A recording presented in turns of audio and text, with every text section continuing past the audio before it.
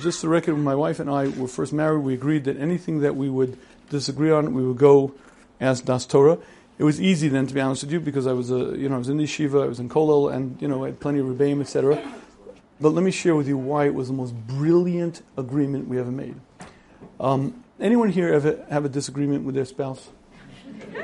No? Okay. Let's say it's this or that. Should we do this? Should we do that? Should we do that? Should we do this? And then you got into a fight. Okay. And you didn't... Okay. How much pain did you suffer? How much trouble did you go through?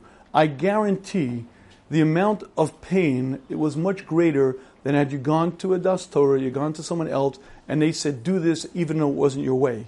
Meaning, even if you didn't get your way, I guarantee the fighting, the trouble, the issues was so much more aggravated and caused you so much more trouble. The answer is absolutely. You should have, listen, as Jews, we're supposed to have a Daas Torah.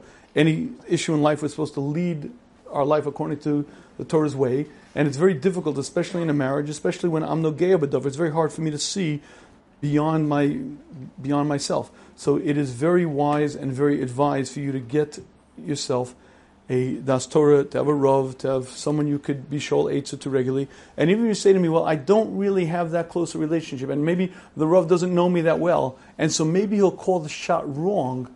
First of all, I rely on Hashem's ability to find you the right people, and Hashem always arranges that you find the right person. But, L'maisa, even if you feel that way, I'm telling you, the pain that you'll suffer because of the fight is way, way more than having the shot called the wrong way and actually having to do it the way your spouse wants to.